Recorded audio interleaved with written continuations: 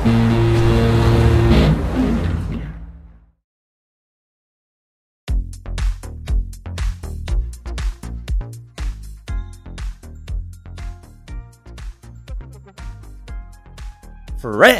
welcome to Hit Different, your weekly music culture podcast with me, Mikey Carl, Marcus Teague, and today, Jack Ladder, aka Tim Rogers, aka a man drinking some blackjack, some black coffee in the morning. How are you, sir? Very well, thank you, Mikey.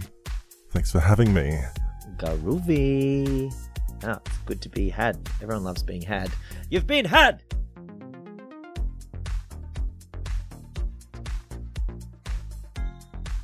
Coming up on this episode, we're talking about the Travis Scott Astroworld disaster.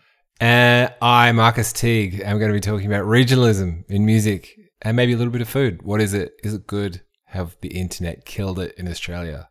And we'll be speaking to an O-regional, that is Jack Ladder, about this incredible 6-album career. He just keeps swerving and dipping, and we'll be getting right into his back catalogue and his brain. So it's going to be bloody lovely. I'm very excited about this, gentlemen. Let us continue. Support Hit Different, another mushroom podcast covering Australian music by becoming a subscriber. It's going to cost you less than the coffee Jack Ladder's currently drinking, blackjack. Subscribe on Apple Podcasts. Check out the episode notes. You get early access, ad-free episodes, and anything else we can pull together and smush right into your sexy ears. Free trial on Apple, only $1 for the first month. Everywhere else, then $4 per month after that. Right.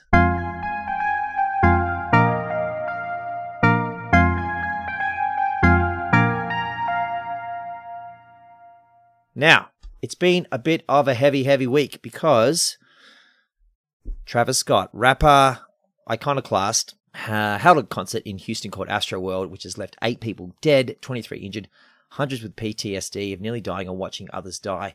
The whole thing feels entirely avoidable and such a senseless loss of life. Travis Scott also has form in this area. He's been found guilty of inciting a riot previously. This is from Rolling Stone. His Netflix documentary, Look Mum, I Can Fly, shows people being hauled from crowds at his shows by security staff and paramedics. It also features a scene where Scott runs from the stage in Arkansas when he realizes police are at the venue. He's arrested and eventually pleaded guilty to disorderly conduct for inciting a riot at the concert. I cannot understand, gentlemen, why there was no D barrier at an event like this where everyone gets very excited. Drake was on stage as well, with people rushing the stage. You know, crowd surges have been happening since the 15th century. We know, surely we're smart enough to be able to get out ahead and stop these things happening. In Australia, after the Big Day Out disaster with Jess Mahalik, the Limp Bizkit concert in 2001, ever since then, ever since the loss of her life, we've had D barriers at big events. So it's just stupid that this has not occurred. What else can I tell you? I can tell you that the Houston Police Chief Troy Finner said he met with Scott and his head of security for a few moments prior to the event to express his concerns about safety. There's footage of Travis Scott as well, like on a cherry picker during the concert, seeing people getting dragged out unconscious, and he stopped briefly and then he'll keep going. And at no stage does he say, everyone calm down, everyone calm down. I've had plenty of experiences in pretty hectic crowds. Jack, what's your sort of experience and background with, in these kind of sort of perilous situations? I had a formative experience. I went to the Big Day Out once in my life, and I was in the mosh pit with Red Hot Chili Peppers. I think it was like 1999 Sydney Big Day Out, and that collapsed, and I was stuck in it, and I crawled out of my Chuck Taylors, and and witnessed the carnage, and I had to go home barefoot. It was a very strange experience. A lot of foreign smells. I mean, I remember that thing, guys would just sort of push past you and lift up their arms and sort of rub their sort of armpit smell on you to sort of get to the front. But for my concerts, I've never really had much problem with that. It's true. I mean, once, I think, but Bondi, we played at a Beach Road Hotel in Bondi, and there was a rowdy guy who was trying to get on stage, and Kieran promptly fly kicked him. Oh, really? I'd like to see a Kieran Jake Hallinan roundhouse or a fly kick. Did he get him flush? Yeah, I mean, they didn't carry him out. He was fine. He just sort of, it was in the spirit of things. I think also, Tim, like me, you're tall. You're taller than me. 6'5", 6'6", I'd say.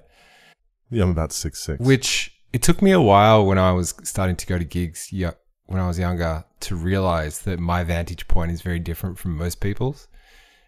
And that it affords you sort of like a bit of a luxury of just being able to, well, breathe and kind of take things in. I remember going to, I don't know, it must have been like an early kind of like one of my first big concerts and being packed in and then looking down and realizing that there was a girl in front of me and her head was kind of just at my chest and she was essentially enjoying the show. Yeah. Like it wasn't like a, you know, a dangerous situation or anything, but she'd obviously paid to enjoy this show, and her version of enjoying the show was essentially looking at the roof and the lights and kind of listening to the music, but without actually being able to see the band. And I think when you're younger, you take it for granted that as a tall male, certainly, that you get to see and just, you know, see the show that you paid for and enjoy the show that you kind of paid for. And it took me a while to realize that that's not the case for everybody, and that it can be.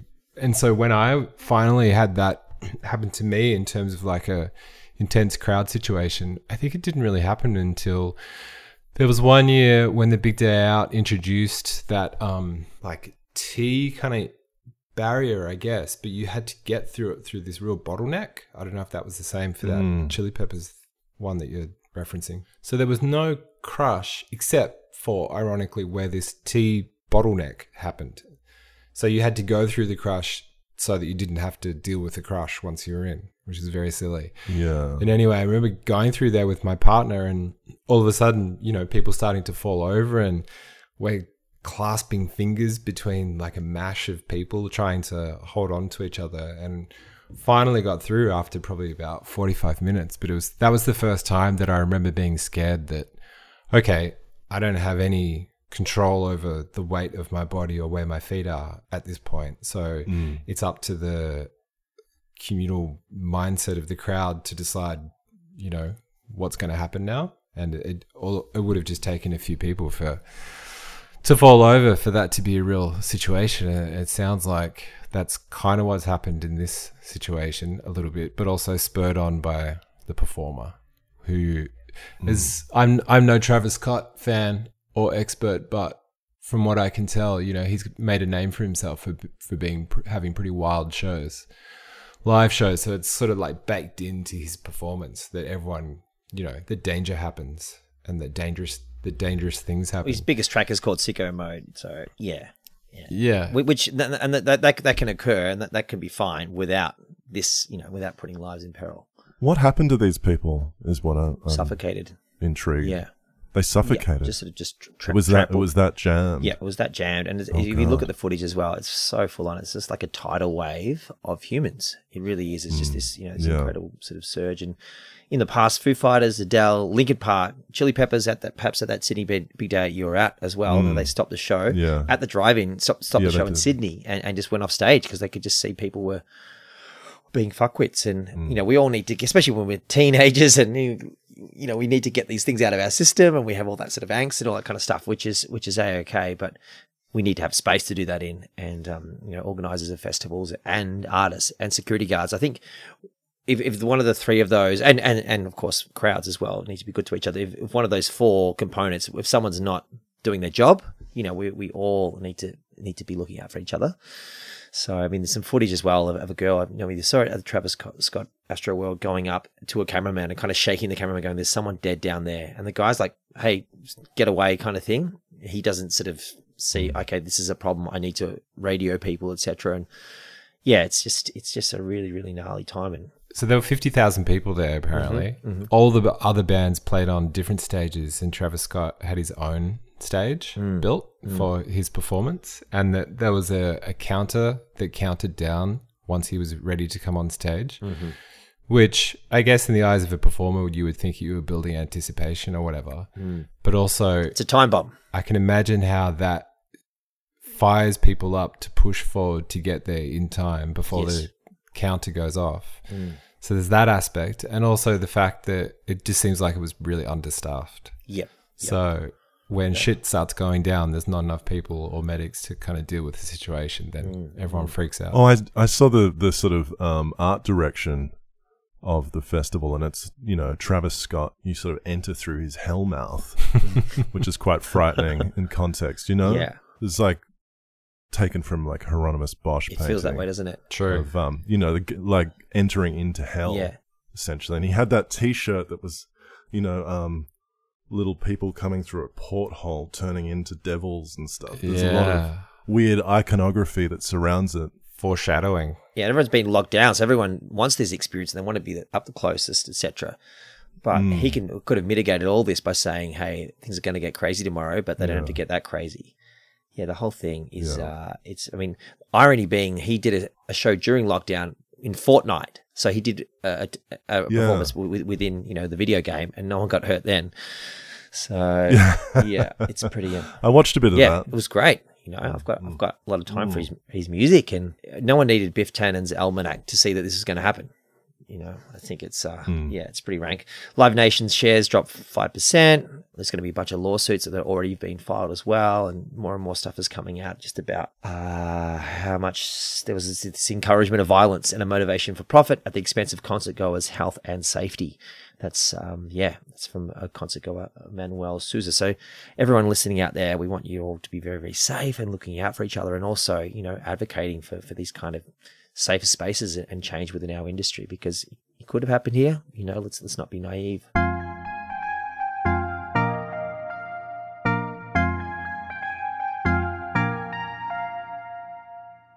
Friends, coming up in segment 2. Originalism. What is it? Is it good? Have we / the internet killed it in Australia? It's going to be led by Marcus T with some incredible insight from, I'm calling him Jack Letter. Marcus is calling him Tim Rogers. Just don't call him late for dinner. All right, friends, let's get into it. Marcus. All right, this is a bit convoluted, so go with me. Martin Douglas is a US journalist and digital content producer for KEXP, which is the awesome Seattle radio station, which also does a lot of great live videos for touring bands. Anyway, I was reading an interview with him where he talks about the concept of regionalism, and his perspective was that he loves being able to tell a place by its music, its buildings, or its dialect. And part of that idea was that in journalism, it's always the big mastheads that, you know, get all the kudos, essentially, like the Pitchforks and the New York Times or whatever. Enemy Australia. But that it's, at a grassroots level, it's the experts in different cities and towns that shape the voices of those cities that then go on to perhaps influence the mainstream or whatever. And so he loves being tuned into that kind of thing because it's almost like a more kind of accurate representation of what's happening around the country and around the world, that sort of thing. And it made me think about how I grew up in Frankston at a time when bands like, every band seemed to be super into like Mr. Bungle and Pearl Jam. Yes. And all those, every band sounded exactly like that. And I didn't really understand it because that wasn't really my thing. But I was just like, all right, I guess that's what local music is, because I didn't know any better.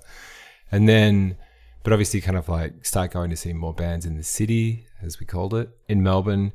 And then recognizing at the time that a city like Geelong, which is very similar to Frankston, just on the other side of the bay, very similar socio-economic background, similar infrastructure, you know, almost a mirror image in a lot of ways of Frankston, was very much producing like garage rock and punk bands almost exclusively.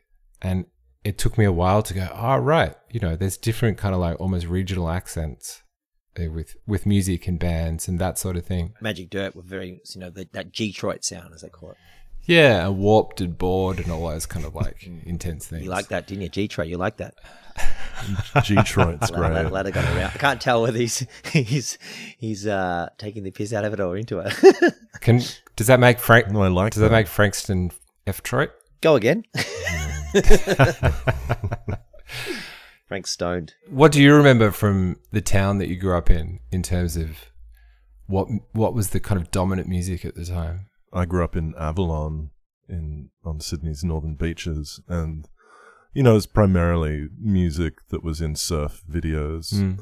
And so I think a lot of it at the time was that Cali punk kind of like NoFX Blink-182, and then the sort of then it was infiltrated by the Swedish thing like Millencolin, yeah. and it was the Hives. I remember we'd get those Fat Records compilations at the local music store, Spot Music. So look, Fat Records, Fat Records, and I think they were very influential in the area, and that seemed different because when I went to school and kids were more into what was happening, more like Tumbleweed or more indie rock stuff, I guess is how you describe it. And the cool kids were into like Sonic Youth and cool kid music. Was there a venue in Avalon? No, I mean there was a hall, and I think I remember going to one concert there, and it was Down by Law or something. Yeah, one of those, sort of American pop punk bands. Did you? And it was a big deal. Everyone came out. I remember I got a 6-pack of VB and drank 2 of them in the sand dunes and probably fell asleep. Did you have a large wallet chain? Did I have a wallet chain? I probably had a wallet chain at a certain point. I progressed through that pretty quickly. Yeah, that sort of scene. Did you watch the band Down by Law? I watched a little bit. It wasn't, they weren't my favorite band. I remember going to Kanga Rock. Ooh. Was the Kanga Rock? It was in Manly. It was a youth hall, and I remember seeing Millencolin play. Maybe Living End was the support band or something. That was the scene though. There wasn't really, people weren't interested in music outside of that. It would have been hard to go to hear a band and go, oh, they're an Avalon band. Yeah, there weren't really the bands. I think Phil from Grinspoon lived across the road from my friend in Avalon for a while. Right. And that was, I think, when Grinspoon started, that was kind of a big deal. Yeah. But, it wasn't anything else. Yeah. And then I think, Angus and Julia Stone came out of Avalon, and that became a big deal for the local community. But they weren't that interested in Kieran and I as local members of the community. Your local members, Kieran J. Cullinan and Jacques Ladder. So with all this music bubbling around you, was there anything that you sort of went, yeah, I want to have a bit of that for my sound? I think in high school, I just listened to everything. I was quite technical about music, and I went through that, and then I got into, Primus and Red Hot Chili Peppers and that kind of music, kind of crazy music that kids like. And then out of that sort of went into jazz. Oh yeah. I was in the school jazz band quintet and listened to Miles Davis and John Coltrane and got into that stuff. So that really took me to another world outside of the pop punk thing quite early and quite quickly. I was thinking about this regional stuff, and then I saw this tweet thread yesterday from Adam Law, the chef. And he was talking about how in the 1960s, the Japanese government started a one town, one dish initiative, which encouraged local areas to develop regional foods to boost domestic tourism, which seems like a smart idea. And he said that 60 years later, and domestic tourism in Japan is strong because of this, Hokkaido tart and, different. I love that. Yeah. Awesome.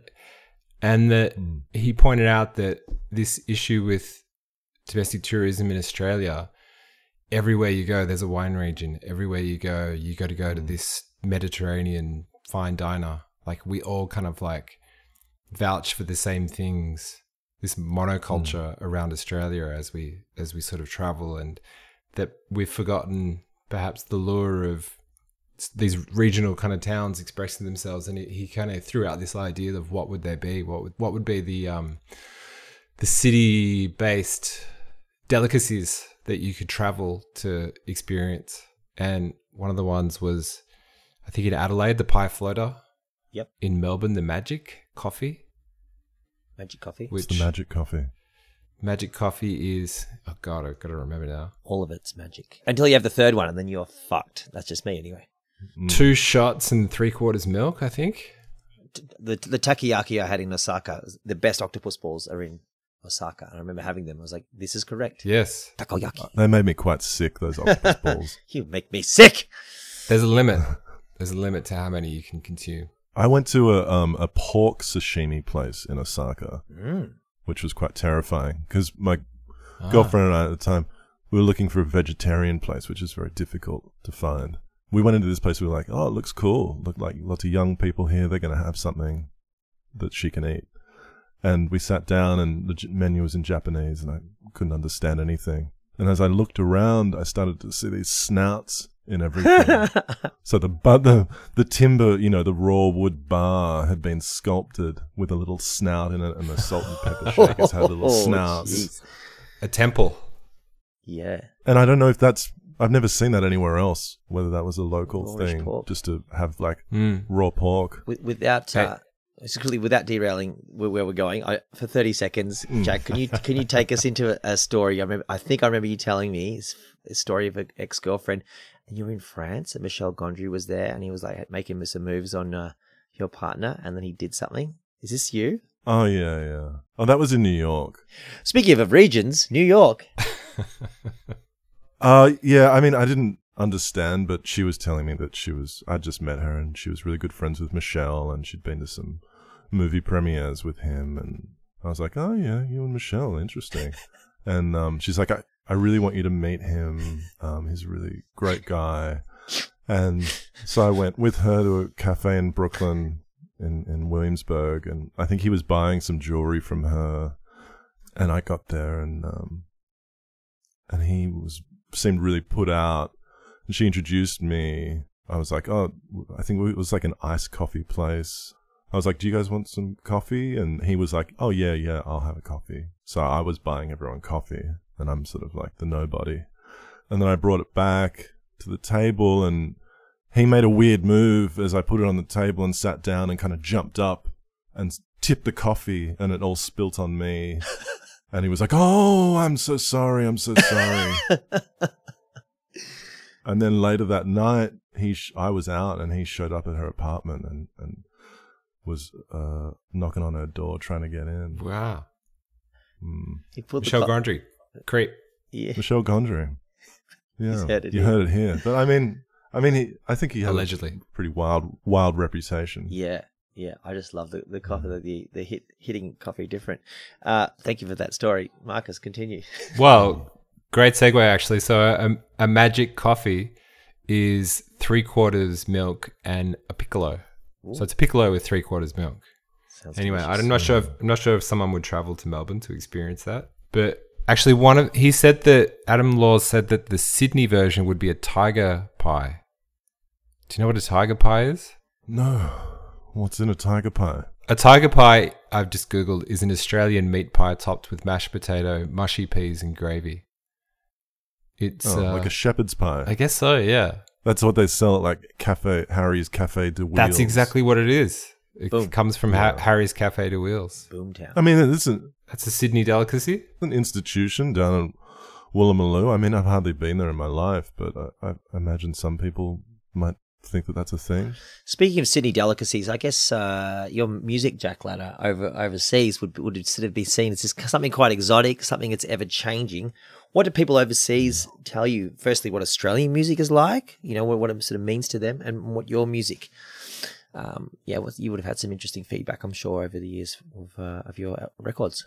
My experience of going overseas, in the last 5 years has been in context of, people like Kieran Callanan and Alex Cameron. And I think that little community's sort of struck a nerve with a certain type of person, particularly in the UK. I had people approach me that were like, just going, that's my favorite stuff. Like, I love Donnie, and I love you and Kieran and Alex, and that's the world that I want to be in.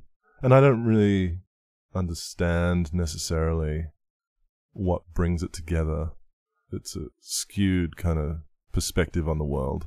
I think I tried to come up with some sort of term with holiday, because holiday is part of that as well, side one, yeah.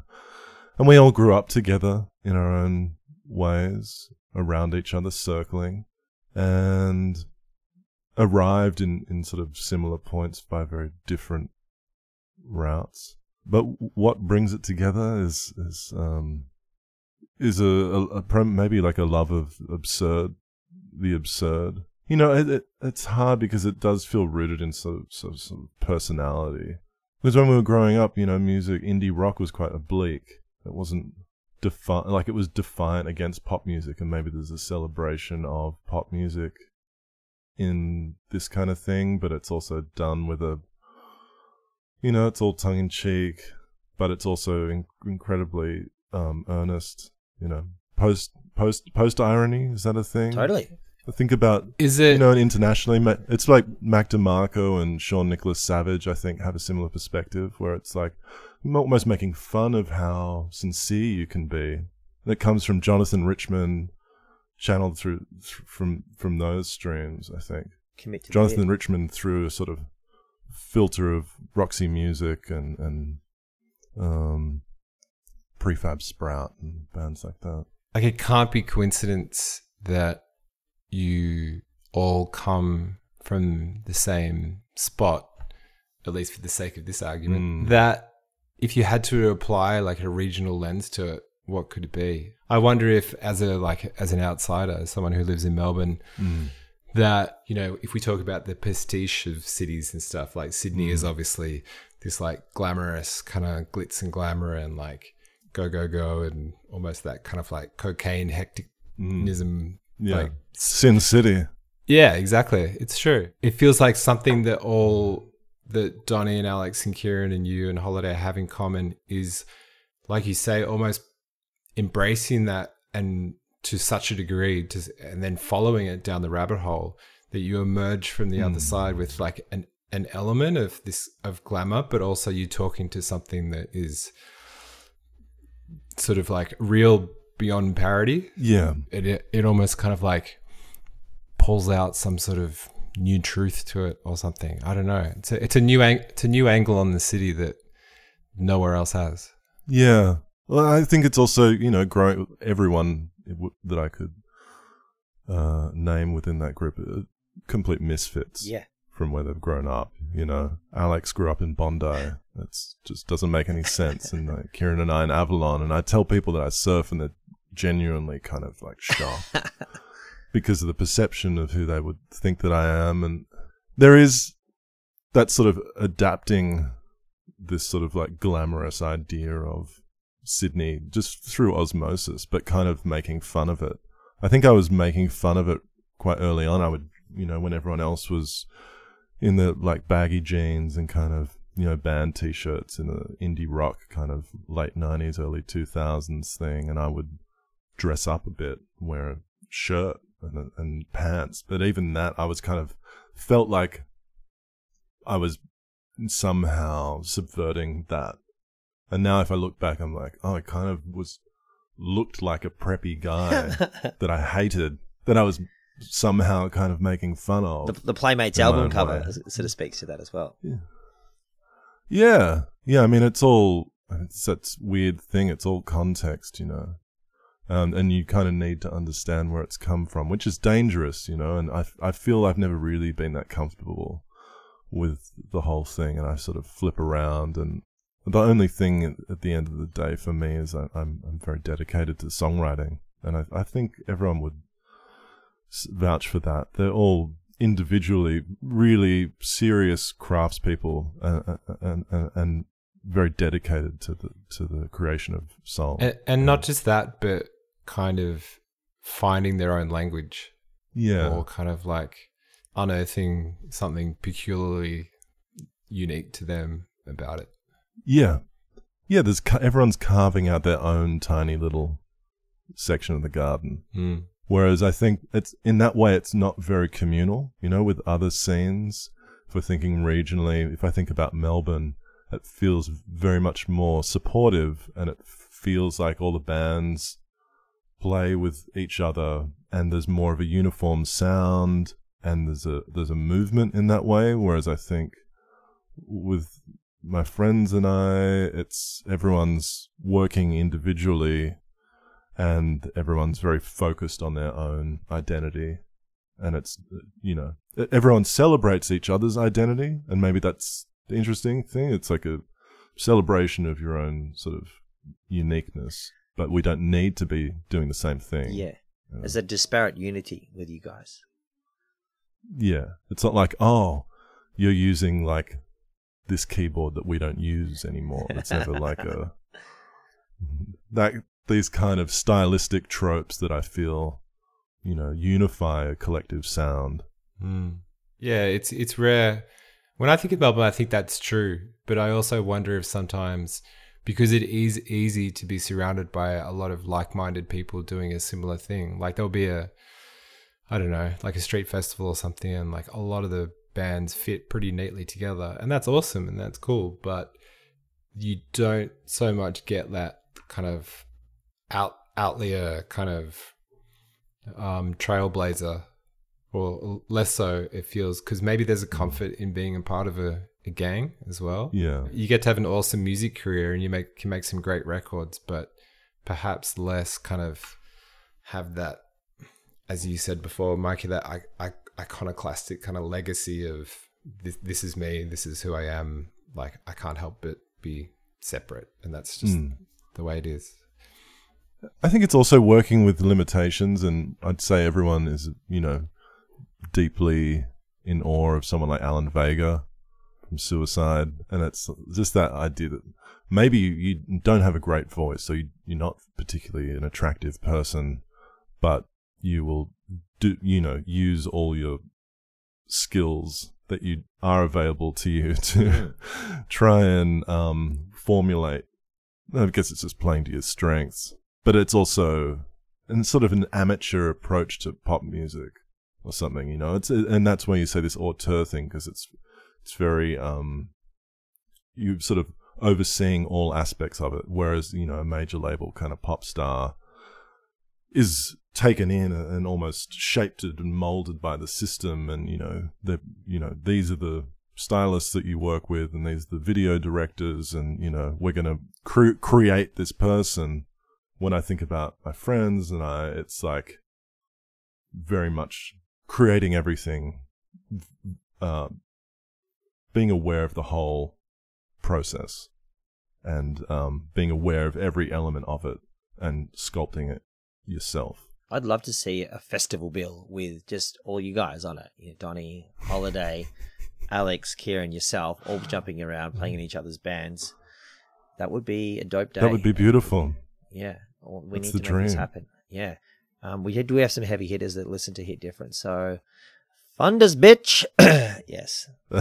Hurry up. Friends, you can track us down. Marcus Teague is on social media. I am also on social media under Joey Lightbulb. Jacques Lader is, and his friends Michel Gondry, he's on socials. More importantly, though, with Jack, just stream his music, buy it on Bandcamp, buy some merch. Because this record, Hijack, which we're going to talk about in a second, it's a big deal. I'm really into it. It's a really good mood to get in, a good sort of crazy headspace to step into. So I'm enjoying that.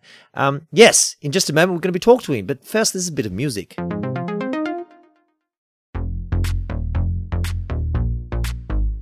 Back in effect. He looks like he's just walked off the set of Lost Boys via Ghostbusters 2, playing Vigo. He is Jack Latter, a.k.a. Tim Rogers, transfixing presence, super interesting cat. The person who has taken a 2-star review from me better than anyone has ever taken a 2-star review in the history of critiques. Quick backstory. I talked to Jack Latter and I said I did a story on him, then I reviewed his record. Which record was this? God, it was a couple of records ago. Playmates. And I texted him after we went out drinking and saw Spencer P. Jones, rest in peace, at the Cherry Bar, and said, "Hey, Jack, I'm reviewing your record. I'm not as keen on it as I was last week." And you just said, "Go hard." And so when I gave him 2 stars, you literally texted me the next day saying, "Oh, you could have gone for 1." And then a few years later, the next record I gave 4 stars to, and you were like, "I'm glad to redeem myself in your eyes," which you don't have to say. You know what I mean? Like, this is just kind of the dude you are. You're a tough cookie. You've also been through rehab. So you've been through a little bit in the last few years, which we're going to discuss. All these things. The record Hijack, though, as a jump-off point, it's a very fine achievement. It's some 6-minute songs on there. There's a lot of strings on there. Our friend Marcus Teague, speaking of reviews, did a very in-depth 800-word review about you as an auteur and how Australian and the industry and fans perhaps don't respect and celebrate auteurs as much as we should. We are talking today there for a very good reason, is that we're super interested in you, and people out there have asked us to speak to you as well. When you sat down to make Hijack, what was sort of the first sort of ideas that came to you, and tell us about sort of how the identity of the record evolved over time? Well, I hadn't been writing very much because I made Blue Poles, the previous album, in 2016, I think, like quite a long time ago. And then I started touring 2017 because I couldn't really get a lot of interest in Blue Poles. It's a great record. Well, I think I'd burnt a lot of bridges because I'd done Playmates, and that had been picked up in America by Fat Possum, and you get kind of given your shot. I got given a nice booking agent in the States, and we went and toured, and we just kind of bombed super hard, and the whole campaign fell apart.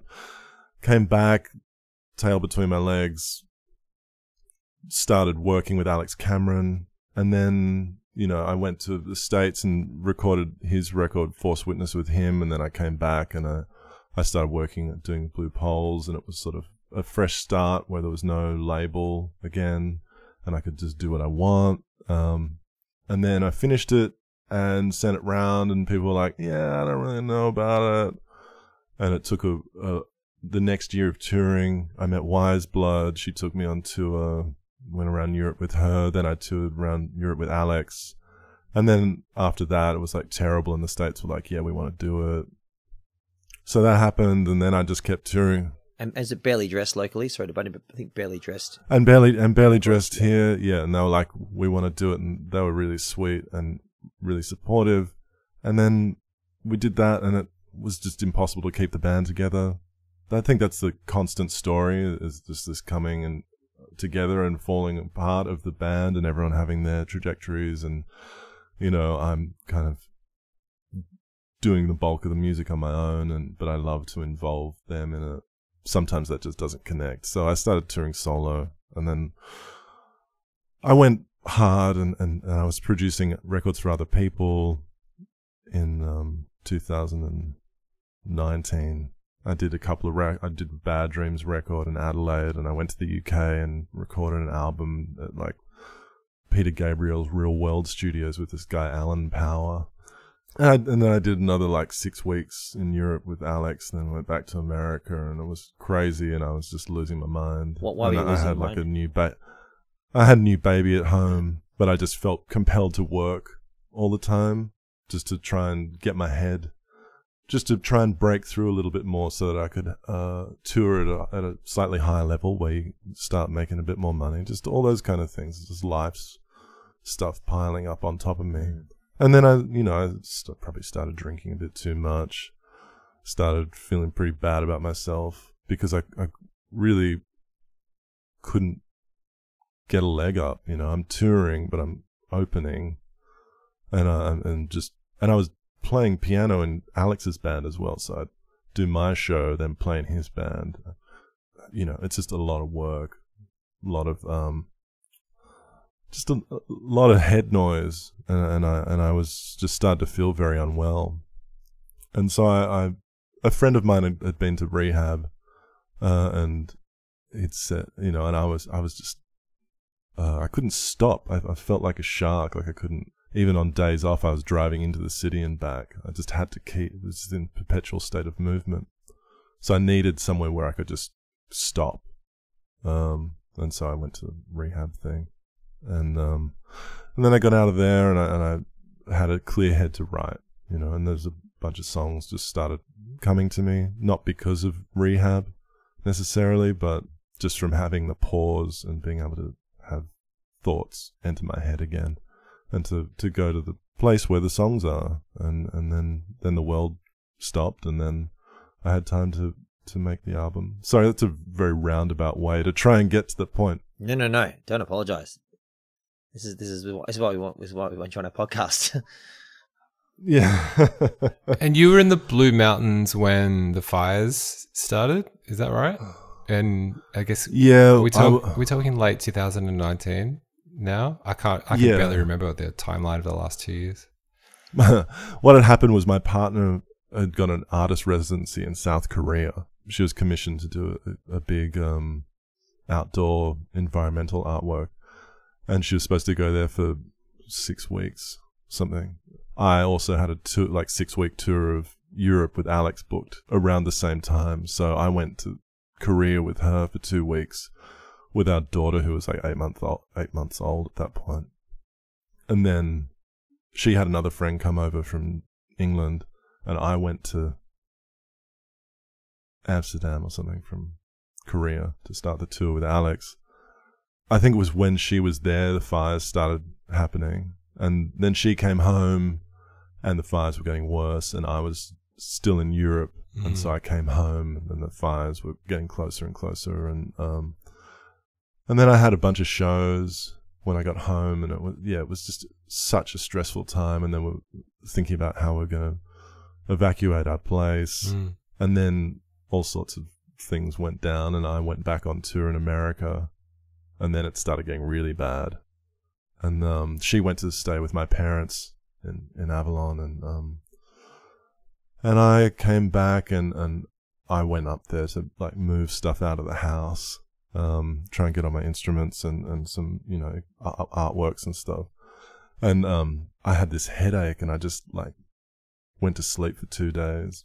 Wow. I was just laying there thinking the fires are just going to come up this gully, and I'm just going to burn up in the house. I was like, I just don't even have the energy to get out of here. Was it like a stress reaction, perhaps, or something? Yeah, it was probably stress, probably something to do with the drink. Yeah. I was like, maybe I've got meningococcal. I couldn't, like, my neck had gone all stiff. I couldn't move my head without it just aching. And, yeah, we got all the shit out of the house, and, it did come close. It didn't burn the house down or anything, but it was just a very present fear and danger throughout for quite a few months there. Hard to compartmentalize something as heavy as that as well in your mind. And then I think I went to rehab, and it actually got even worse then. While you're in rehab, you got some great lyrics. Frank's here for ice, Daniel for blow. Rehab must be sort of mana for a songwriter. Yeah, I mean, I felt really weird about writing that song because you're not really supposed to disclose any information. It's a very personal, private world. It was actually Daniel was there for ice and Frank was there for blow, so it's fine. Yeah. I mean, pretty close to the bone there. You know, I was expecting to go to a rehab where you just get a room and you're kind of like in a hotel and you prescribe drugs for depression and you stop, you know, you can't access things. And that's what I thought rehab was. And I think it is for certain ones, but this one was like a lot of group therapy. You're basically in group therapy 3-4 hours a day. And there's a lot of lectures on health and different types of ways of understanding relationships and all sorts of things. That you go through a whole program. I guess it was just so foreign to me, and I just went with it. A lot of people like push against it. They go in there and they don't want to be there, and they try and do things to be naughty boys in the rehab and go outside for ciggies and stuff. But I was just so dead, so fried that I was just happy to go along with it. But the really sweet thing I think that spurred the song on was that idea on a Saturday night you're allowed to watch a movie. Because I thought I'd just stay in my room, read books and watch movies, and yeah, but you're not allowed to even bring in fiction books. You're only allowed to read self-help books. I had my poetry confiscated on entry. Wow. Yeah, and they vet the movies. So like I remember watching like Finding Nemo the first weekend with like 50, you know, drug addicts and and you know, these people like just crying, you know, and it was really an amazing kind of experience. And then, you know, we watched the next week, someone got to pick, and they picked The Holiday, starring Jude Law and Cameron Diaz, and Kate Winslet and Jack Black, I believe. And all those movies are really interesting because they're written by a lot of the writers in Hollywood that have been through 12-step programs. Once you see behind that curtain, a lot like Groundhog Day is also written from like a... Features a lot on the record on Hijack. Yeah. Yeah, but it follows a 12-step program, Alcoholics Anonymous thing. In terms of like, I can't remember what the steps are, but like making amends and developing your own personal skills and instead the thing that's interesting about that is he stops trying to pretend to be the person that he thinks other people think he should be, and he just focuses on trying to be a kind, interesting person that people will like because of who he is, and that seems to be deeply embedded in an alcoholic's or a drug addict's state of mind a lot of the time. Not that I know a huge amount about it. It feels funny because when you're in there for 3 weeks, it feels like your universe shifts, and then after a year or 2 years, it's like it was just 3 weeks. So there's a lot more to it. Yeah. It's funny. I was looking through some of my notes that I made when I was writing about your record, and I found this one which I think felt a bit on the nose to explore, but one of my notes was off screen, the album is a bit of a reckoning with the character of who Tim Rogers is, because the invention of Jack Ladder required adopting a persona to not be Tim Rogers, and that is such a fun thing to explore when you've got free range to kind of go through music and have a music career, and that's part of the fun of writing songs, is like accessing parts of your psyche that you don't get to do on a daily basis, sort of thing. But I guess the note being, is there a point where that runs out? The last few records have probably fought with that. I think I've wrestled with that idea of identity throughout my whole thing. And this idea that I actually have a character, or I even do have a separate identity, that Jack Ladder is somehow separate from who I am as a person. I think there's a lot to do with, I studied design, and I was really interested in a specific sort of, I made film posters and stuff. So when I started doing design for myself, I was tapping into those things, which probably presented like creating a filmic world, or a visual world around the music. And that was a very like natural thing for me to do, but I don't think I hadn't really thought about who the character was, and I just tried to hide in the songs. And then gradually, as people surrounded it because they believed in it, these characters like Kieran appear, and and then he is, he's very much himself, but he has a character, and then Donnie's very much a character, and I think all these people start to reflect and refract off me, and then I'm like the straight guy in the band. It's that Seinfeld thing where it's my show, but I'm sort of like in the least likable sort of kind of, I'm the jerk in the show,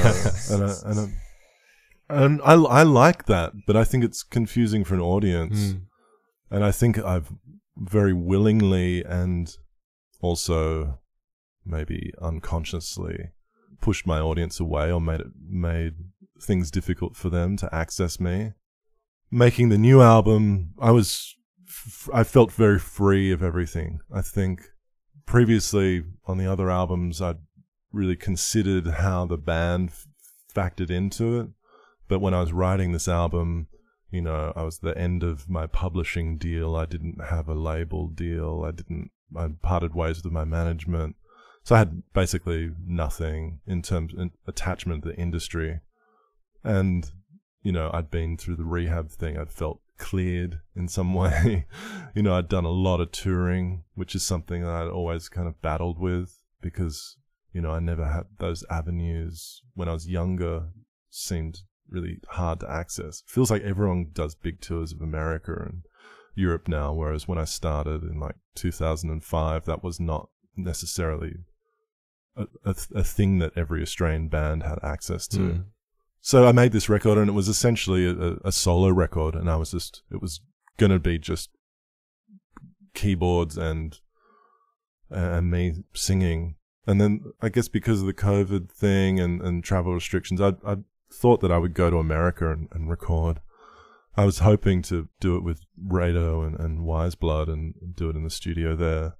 But I thought, maybe it's best just to do it here. And, Lawrence had been making a lot of records and making really interesting music.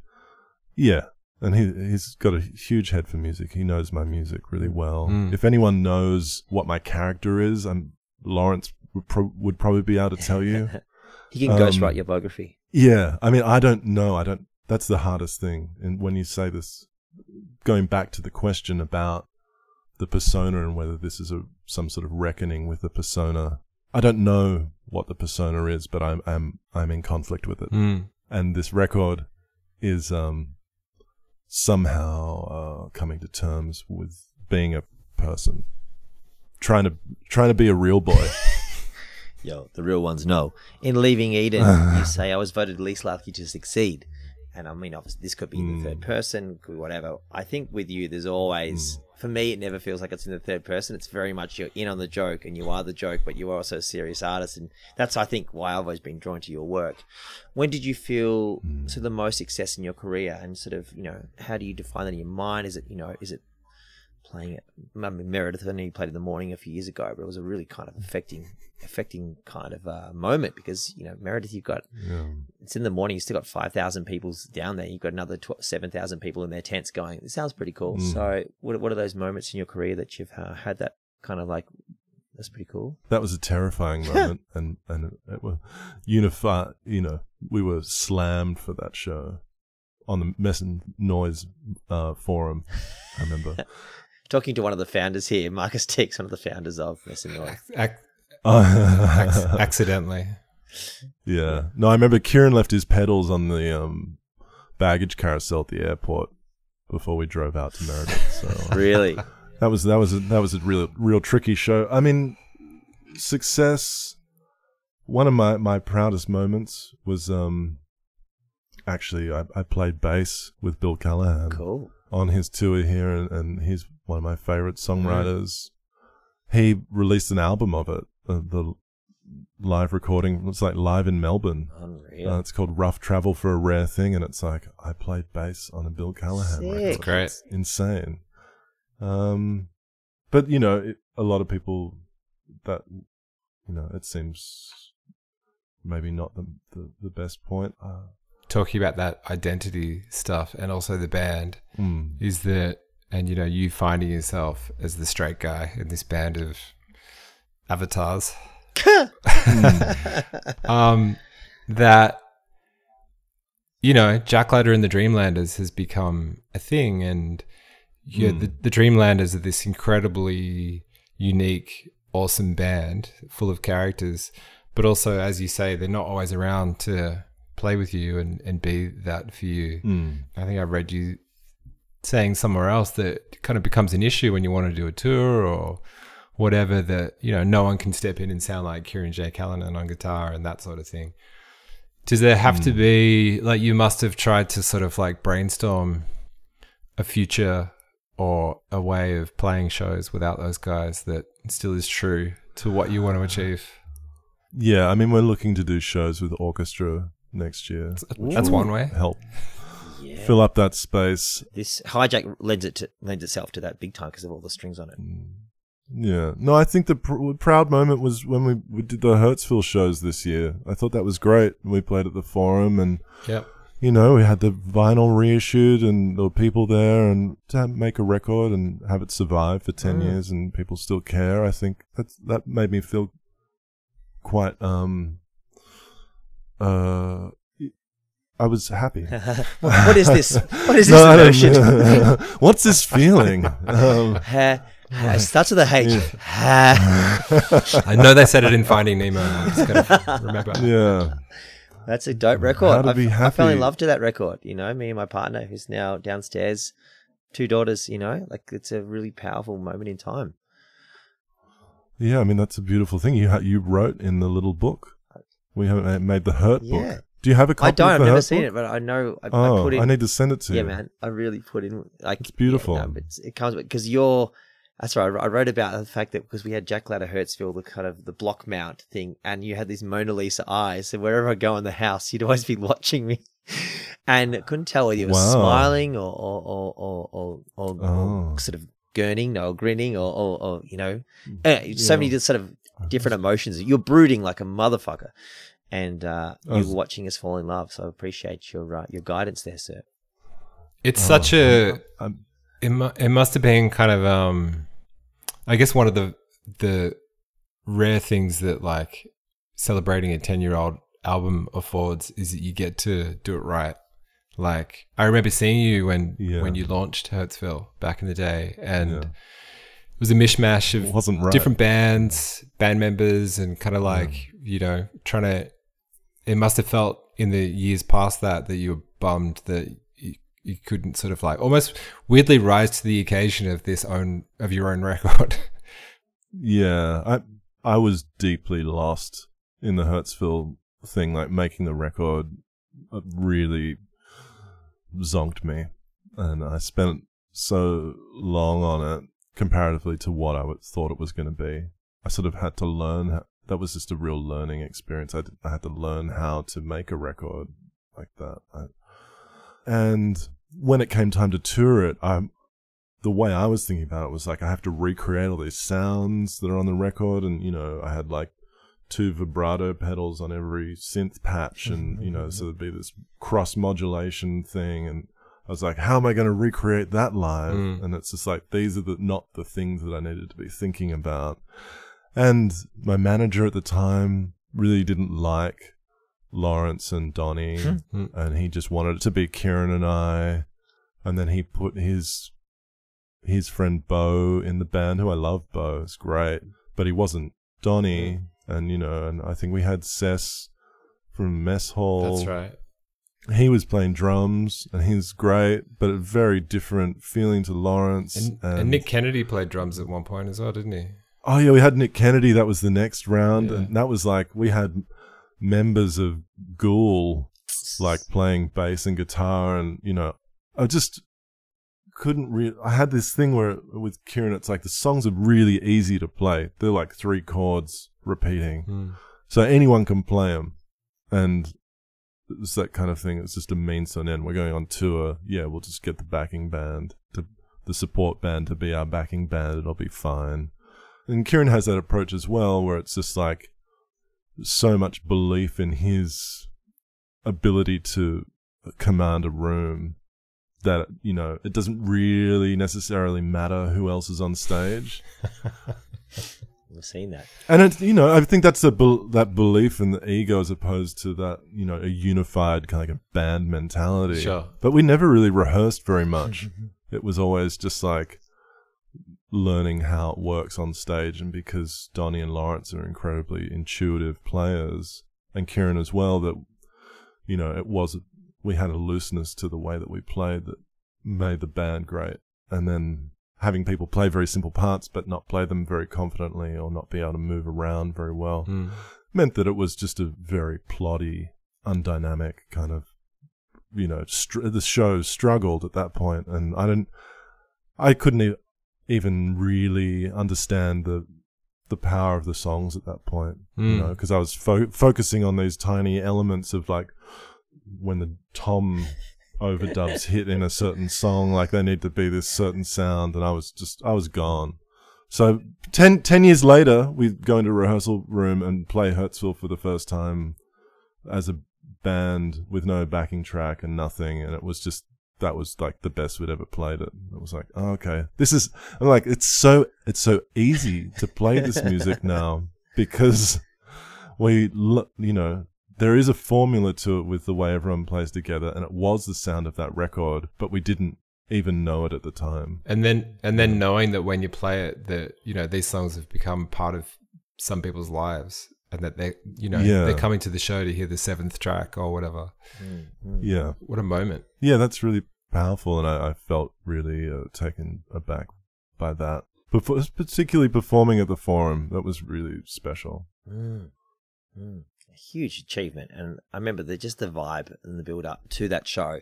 People were super excited. I had to host a trivia night. So, but like, I had 6 people from a trivia team leave my trivia night to go and see you. I'm like, where are you going? Jack, wow. No worries. Go. Hurry. Get there. Yeah. So, yeah. But I think we felt vindicated in some way because the album was it got panned. Did it? Critically by some people. It got like 2 stars in the Sydney Morning Herald. Well, but I love that. I love when records are divisive. Like, I didn't think it would be like that. I was totally naive going into that. I thought I just made a cool, great album. And history shows you did. I remember Aaron from Spunk was like, people are going to like either love this or like throw shit at you in the street. And I was like, why would they do that? It's a good album. And then, I was met with some criticism. Was Beastie Boys, was it Paul's Boutique or Check Your Head? I think it was Paul's Boutique, wasn't it? That no one cared about at the time. Didn't sell any copies. And it was just way ahead of its time. And I'm going to ask you in a moment in the bonus episode about that great Brian Wilson, I Just Wasn't Made for These Times. That quote, just to see where you sit with that. But in the meantime, we need to do a bit of a wrap-up of the show as we go into the bonus episode. We have discussed today Travis Scott's Astroworld disaster and how we can sort of avoid that in the future. Marcus Teague took us regional because he's an OG, he's a regional gangster. And I've got a craving for Japanese food right now too. And then young Jack Ladder talked us through these various stages of his career and mainly about Finding Nemo. I think that was really the takeaway there is Finding Nemo is a surprisingly emotional film, and you will need to go and watch it again. In a moment, friends, the bonus episode. Hey, Jack, would you like to stick around for the bonus episode where I call you Jack and Marcus calls you Tim? Sure. I mean, I'm here already. Why not? I think my thing's still recording. Thank you to the co-host and the guest. Say goodbye to the audience. Goodbye, audience. We love you.